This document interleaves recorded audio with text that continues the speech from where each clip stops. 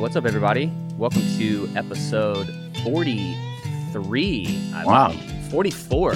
Episode Wow. 44 of the Vast Dude. Podcast. It's gone fast. Yeah, right? What's up? How are you, Dean? I'm fantastic. We've had 2 feet of snow. I was going to It's say. sunny today. Beautiful. Yeah, it's been pounding. So that's that. And yeah, just busy. It's a busy time of the year for us. Yeah, you've been traveling quite a bit. A little bit. Just day trips, Yep. Try and get the good thing about being in Park City is like I can get most places and come back in the evening and It's be easy. in my own bed. Yeah. But, Yeah, exactly. Yeah, yeah. man, it's been very, very busy. So by the way, if you're listening, we are going to continue to attempt to put out an episode a week. With the holidays and everything going on, we may not, but we haven't gone anywhere. You know what I mean? Yeah, We're just in an exactly. abnormally busy time, and it is what it is. And like, it's kind of good because we haven't done this in a couple of weeks, and I mean, I feel like everything has changed in the world. The whole world is Since we last talked. I I was was literally last night looking at our doc, kind of going like, trying to put together some kind of like, and I was like, it's everything. I don't know. We can, we can talk about all of it. I guess first and foremost, what was supposed to be a red wave is more of a ripple, a red ripple, mm-hmm. Which the markets seem to like. I mean, today I guess the CPI was lower than they thought too. So yeah, Dow's up 920. Yeah, but it was down like 600 yesterday. It's just, I'm so glad I don't make money like trading stocks. Oh my gosh, can you imagine the whiplash? The whiplash is just insane. So yeah, so there's there's that. Meta laid off 11,000 employees. Stripe laid off 13%. Stripe laid off 13%. Highest, most valuable private company in the world. It's crazy up there. So there's a couple of different thoughts around that I've heard, right? So there's obviously the idea that it's the perfect opportunity for companies to sort of get rid of some dead weight, right? Definitely. Because earnings on most of these companies are not showing much sign of earnings are pretty good, right? So it's sort of like, quote unquote, anticipating a recession, but also maybe moving out of growth mode and into slower growth mode, or even just mode of maintaining.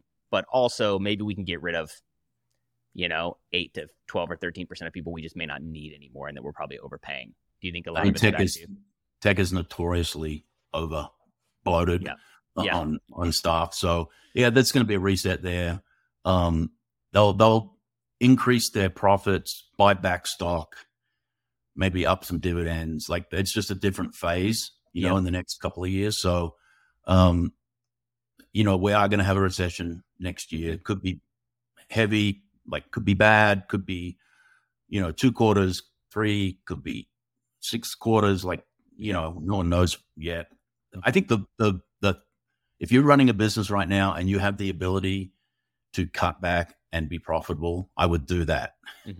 I wouldn't be burning and try to grow. It's a little bit steady the ship, lower your expenses.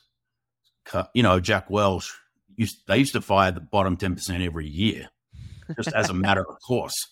So the tech has never done that. And so just maybe it's time for some, 80s and 90s management kind of staples, really watch your cash flow. No extras, no perks, no nothing. And you just, it's like going into a storm, right? If you're on a sailboat, you batten everything down, you get the sails, really trim, or you lower the sail, right? And you just, you just like trying to get through the storm. Yeah, exactly. Yeah. Zuck said, in this new environment, we need to become more capital efficient. We've shifted more of our resources into a smaller number of high priority growth areas. One of those. He's never said that in 17 years. No. Our AI discovery engine, our ads and business platforms, which will directly result in revenue for them, right? And long-term vision for the metaverse, cut costs across our businesses, scaling back budgets, reducing perks, right? Shrinking real estate footprint. All of the above. Yeah, basically just everything. And it seems like that is happening across the board, even more so, right? Yep. which is pretty crazy. I saw a tweet yesterday that spoke to this in some ways. Basically, ridiculous businesses that zero interest rates created, right? 15-minute grocery delivery, buy now, pay later, algorithms for buying homes, metaverse offices. And then they said, when capital is cheap, weak ideas can raise billions. Now we will see which businesses actually work. 100%. Which feels like that's exactly where we are, right? No can you preach a good vision? Can you build and operate a profitable business? Yeah, it's and on the flip side, companies that start in these kinds of environments tend to be amazing companies, because if you can raise capital or start a company in the next 12 or 18 months and make it through and get some kind of traction, then the good times come, right? And then it's off to the races. So that's why in 2000, a lot of companies went away, right? The sockpets.com guy and Webvan and, all these companies. But then Amazon and, Google kind of came into their own, even Facebook. It's like, then they rode the wave for 20 years. Yeah. And so, good. It's always a good time to start a business, but it's a great time right now, because if you can get through the next 18 months, man, you're off to the races. Yep. Good time to start a business. Bad time to be invested in crypto. Crypto's going to zero. Okay, so did you read much about this FTX thing? Yeah. That's insane. It went from being valued at in the billions 30 to being plus 30 plus billion to $1. So this is what I've never understood about the crypto. And I did some fun Doge stuff back in the day, got in, got out, made a little bit of money. It was just kind of play money. Same. I've never understood it. And I've read so many articles on it, and I immersed myself for a while in the whole thing to try and understand it. It never got me excited, but I couldn't. I still, I get the blockchain, I get coins. I never understood an ICO. The currency aspect of it. An initial coin offering. You're creating digital currency that is backed by nothing. Right. I never got it. So anyway, all that to say, it's not I told you so. It's just like, maybe there's something there, but it's getting crushed. And I was trying to explain that to my wife this morning, and kind of like talking myself in circles of even I don't understand it. And she was like, okay, so wait a minute. These people that invested dollars into crypto on this platform now can't get their money out of the platform. Where's if I bought Bitcoin on FTX, where is it? Exactly. And where did you get the $30 billion valuation? Was $30 billion put in onto the? I just don't get it anymore. It's crazy. It's I mean, everything I'm seeing on Twitter is like people obviously going like, basically this version of crypto is dead. This kills it. Yeah, and something else will come from it, and we'll figure out. Yeah, but this idea that there are people who are going to lose thousands and thousands and thousands of dollars. And I say thousands because I don't think a lot of wealthy people who it would be so interesting to know what the average account value of it in the FTX platform is. Is it 500? Is it 1,000? Right. Are people putting 150 grand in there, or is it the Goldman Sachs? Goldman Sachs crushed? No, Goldman Sachs put in millions. Like there's a lot of institutional money going in the last kind of 6 months. Right. And so, look, it's an early technology. Just remember, Amazon was at $6. Bank of America, I could have bought Bank of America in 2008 for $1.50. Yep. So, hey, that's where we're at. It never stays that way. Right. And maybe the technology, the blockchain, the whole thing this is just the first wave. And if it's anything, it'll bounce and have a second, run. But this one's pretty over. Yeah. Yeah, it's crazy. It's really crazy. Okay, so Elon is now officially the CEO of Twitter. Love it. He calls himself the chief complaint officer at Twitter or something like that. And he's got his boys basically in helping him figure out how to run it, what the changes are. They cut a bunch of staff. There's talks of apparently putting the whole thing behind a paywall. You can just pay $8 to get your blue check, to get your verified blue check. I'm going to come out and say that I did that yesterday. Did you? Okay. Yeah. Yep. I was a Twitter Blue user, and which was $4.99 or $3.99, and I cut it a couple months ago. I guess I would have been grandfathered in. So I've been thinking, maybe I'll do it to give it a try. Yeah. Just see what I did it. I don't see anything has changed yet, but I have to just to support Elon. Yeah, exactly. Look, I don't need blue check, but I just want to support him. Yeah. So here's one of the most genius things that I have seen. At least I thought it was genius. So there's been all this talk about advertisers basically either wanting to leave or being unsure or pulling out of, their different partnerships with Twitter from an advertising standpoint. There was an article last week, I think in the Wall Street Journal, that Elon and a couple of the guys went and met with all the big media buyers and all the big brands and to try and hash out all of this kind of stuff. And apparently didn't go very well. So what does Elon do yesterday? He does a Twitter Spaces, which is genius because he's bringing everybody onto Twitter to listen to him do an open dialogue with whatever basically Fortune 500 advertiser wanted to ask. The head of the IAB, which is basically the governing body of the advertising industry, was on there. And when you look on Twitter Spaces, you can see who all is listening. Right. And it was literally the account of every major Fortune 500 brand. Amazing. On Twitter, listening to Elon, basically getting pelted with questions. And he just took every single one of them. I love it. Just a genius move to be like, okay, I'm tired of the media talking about what's going on with us and our relationships with our advertisers. I'm going to go straight to the platform I own. I'm basically going to open a totally public conference call with all of them. And the CMOs of these Fortune 500 brands are on Twitter Spaces asking Elon Musk questions about the advertising platform. Absolutely genius. And he's admitted that he's going to try a bunch of things and some of them won't work. So exactly. And I think the president is now going after him. Yeah, I did see that. He's a threat to democracy. He's a threat. He's in bed with other countries. It's like, hey, it's going to be awesome.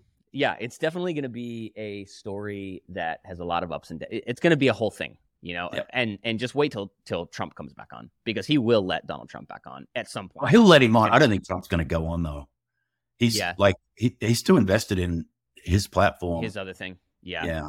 So I might be wrong there, but yeah, it's fascinating. All right, so I saw this clip, and we'll link to it in the show notes. An Instagram clip of one of the founders of Benchmark Capital, and he talks about a whole lot of stuff, but one of the key things he talks about here is like basically building with a time horizon. And so in everything that you're building, the business that you're building, the idea that you're building, basically, are you building with a 7 to 10 year time horizon in mind? If not, you're basically wasting your time. With a 7 to 10 year exit or a 7 to 10 year get to profitability, like what was the context? It wasn't just exit; it was essentially like the value, like whether and he's talking about investing, right? Yeah, but at the same time, he's talking about company building. Is what I'm building. In other words, if you're thinking about it, basically under the time horizon of 7 to 10 years of basically being able to fulfill the vision that you want it to fulfill. Is my thesis correct? So if it's an investment, is my investment thesis correct? If it's where I could see this company going, is that vision basically what I thought it would be? And if I'm not building it to see the fulfillment of that, sorry, my phone's ringing, over the course of 7 to 10 years, should I even be doing it? And I thought that was just like a really interesting, because that touches the couple thing. It's like longevity, right? Big picture thinking, but also focus. Right. Well, that's the other flip side, a lot lately, right? Mm-hmm. Yeah, like it's not what's my exit going to do in 7 to 10 is, am I willing to work that hard for that long? Mm-hmm. And if you're not, probably don't start the business. Right. So there's two sides to this, and I agree with it. If you're not prepared to go hard for 7 to 10 years and build the company, and let's assume you've got product market fit. Let's assume like you've done all the, preamble, and then like, okay, go. Yeah, you shouldn't start it. I agree with that because it takes, you always read about the companies that grow fast, but they're so rare that most businesses are, they have growth spurts and then it's kind of like church. Back in the day, I would see a church get, grinded to 100 and then get to 1,000 and then spend 10 years getting to 2,000. Right. And it's a little bit how, God makes things grow, right? You plant a seed and the tree comes up and it's like, wow, that's growing fast. But then it's growing incrementally at some point where it reaches maturity. It just seems to be the cycle of growth. There's growth spurts early, and then the environment usually makes it more challenging. Right. You have competitors, you have, you get sidetracked, you do something wrong, you have to go back. Yep. Like, you're right. There's all these things that happen. Whereas the early days, you just plant the seed and go and get some customers and go. And then, so starting and then managing for long-term growth are two different gift sets. Or not gift sets. They're two different mentalities. Right. But then you always have to pursue growth. Like even when you get to maturity, you just to sit there and kind of let the thing just, idle along is you're going to be roadkill because someone's going to come along and build a better mousetrap. Build a better one. Right. And then you're dead. Yeah. So why do you think it's so hard for founders especially to be able to focus that intently or think that long term? Is it just impatience? Is it a personality thing? What is it? Well, it's the nature of an entrepreneur is to want to start things. And that's kind of almost the definition. And then what happens is, and I'm guilty of this, and as I've gotten older, I've gotten better at staying focused and managing through, to longevity. But it goes against the nature of starting and growing things. Yeah. It's a different hat, and some can switch hats and some can't. And some just are going to go and grow and sell and start another one. And then they grow and they sell, or that one fails and they'll start another one. That's just, that's why a lot of times, and this has changed, I would say, but especially investors still love founder-led businesses more than, management-led businesses. Because the founders have a passion and a desire and are much more missional than managers that come along later. And so I think founders have done a good job in the last kind of generation of them at realizing they had to grow personally and they had to get mentored and get coached and read, and it's a different skill set. And so a lot of founders are still, look at the Airbnb and Stripe, like these massive companies are still founder run. The founders are still the CEO. And there was a period where that wasn't the case. In fact, VC wanted to boot the founder because they thought we need to bring in the suits. these McKinsey consultants and Bain and like, oh, this is a different thing. But that's flipped. And it's like, no, we're back to founders because I think founders have grown in their ability to manage through recessions and manage through, like by laying off, 15% of your workforce. That's a mature thing to do. Right. You gotta have, that's a different skill set. So took Zuck 17 years to get there, but he got there. Right. Yeah. That's wild. Okay. So not to fully change the subject, but I just saw this come out on Twitter. So Elon, this is really interesting. Elon sent an email for his first staff-wide email to Twitter overnight to the Twitter employees. And it just got published on Twitter. This account, at tech emails, which is hilarious. It's basically like internal tech emails. Okay, so here's what he says. Sorry that this is my first email to the whole company, but there is no way to sugarcoat the message. Frankly, the economic picture ahead is dire, especially for a company like ours that is so dependent on advertising in a challenging economic climate. Moreover, 70% of our advertising is brand rather than specific performance, which makes us doubly vulnerable. Okay, what he's saying there is we are we're in the eyeballs business, not in the pay-per-click business or in the direct click here to buy a product type of advertising business. So they are getting the broad-based brand advertising. The type of advertising they're getting are similar to the kind of advertising that goes on billboards, basically, is what he's saying, right? Sounds like what he's saying is, in this current economic environment, those budgets are getting cut, right? At least that's what he's alluding to here. So they're doubly vulnerable. He says, that is why the priority over the past 10 days has been to develop and launch Twitter Blue verified subscriptions. Without significant subscription revenue, there is a good chance Twitter will not survive the upcoming economic downturn. We need roughly half of our revenue to be subscription. He says, of course, we will still then be significantly reliant on advertising. So I'm spending time with our sales and partnerships teams to ensure that Twitter continues to be appealing to advertisers. This is the Spaces discussion that I hosted yesterday. The road ahead is arduous and will require intense work to succeed. We are also changing Twitter policies such that remote work is no longer allowed. Unless you have a specific exception, managers will send the exceptions list to me for review and approval.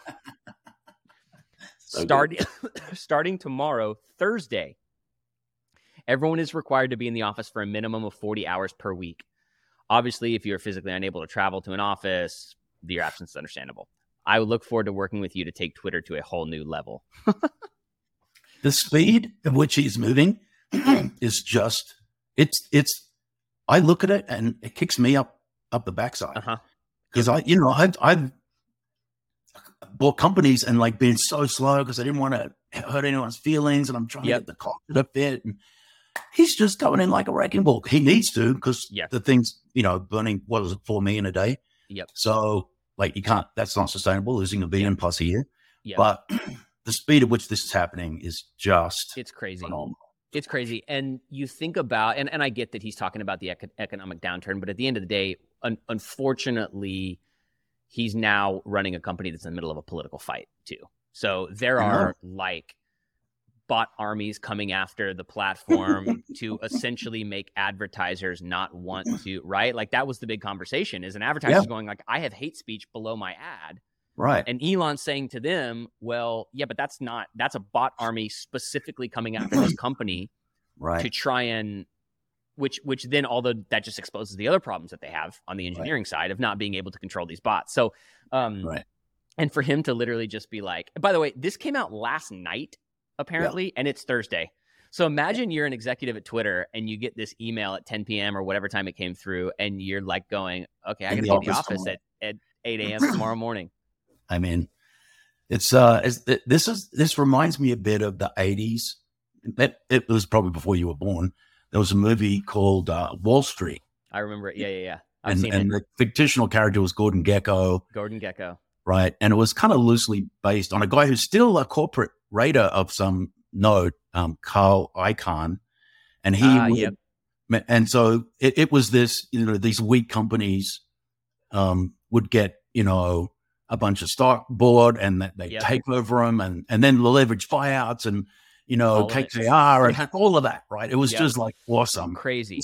This is a different story, but it's even more public and in the news, and it's just going to be, they're going to make movies about I was going to say, they're going to make movies. It will be a case study in business schools, whether it succeeds or fails, right? I mean, the thing about Twitter is like, it's not going to fail. In other words, like, we're not going to make it through this downturn. I mean, I guess technically he could shut the doors, but yeah, I mean, I guess it's fascinating. It is definitely, it is like, so this is our 44th episode. I imagine if we went and started listening to a couple of those first few episodes, the things we talked about then, the state of the world, the state of the economy, the state of building businesses to now, this email is an example of the massive change that has taken place just in the last 12 months. Yeah, 100%. And crazy. And change is here to stay, as it always is. So you better embrace it. The lessons around, like, I think I told the story about I sent my first email in 1996. I sent my first email, and I rang a buddy. I was here in the US. I rang a buddy and I said, hey, what's your email address? I want to send you an email. That's like how awesome it was at the time. Mm-hmm. And he's like, that's never going to work. What are you doing? Mm-hmm. And I've never forgotten.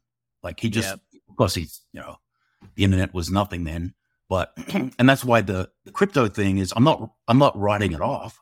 I'm just saying that these things go through iterations and get better, right? The first cars that were built, didn't have rear view mirrors. They didn't have side mirrors. Like they ran out of gas because there wasn't enough gas stations. Like it was all kinds of, and the buggy whip sellers were like, this car thing's not going to work, right? And so, you got to embrace the change and look for the trends and adapt and grow consistently. Otherwise you get run over by the next thing. So I know, it's crazy. Fun to watch. Well, crazy times, good stuff. Dean, as always, it's good to chat to you. Glad we can make this one happen. And if you're listening, feel free to reach out again. Hit us up. Ask questions. Give us topics to talk about. Recommend people to have on to talk to. And we will see you back probably next week. If not, it's not because we're going anywhere. It's just might have a break. It's just the nature of how it is. But anyways, cool. Thanks. And then we'll see you guys next week. You bet. See ya.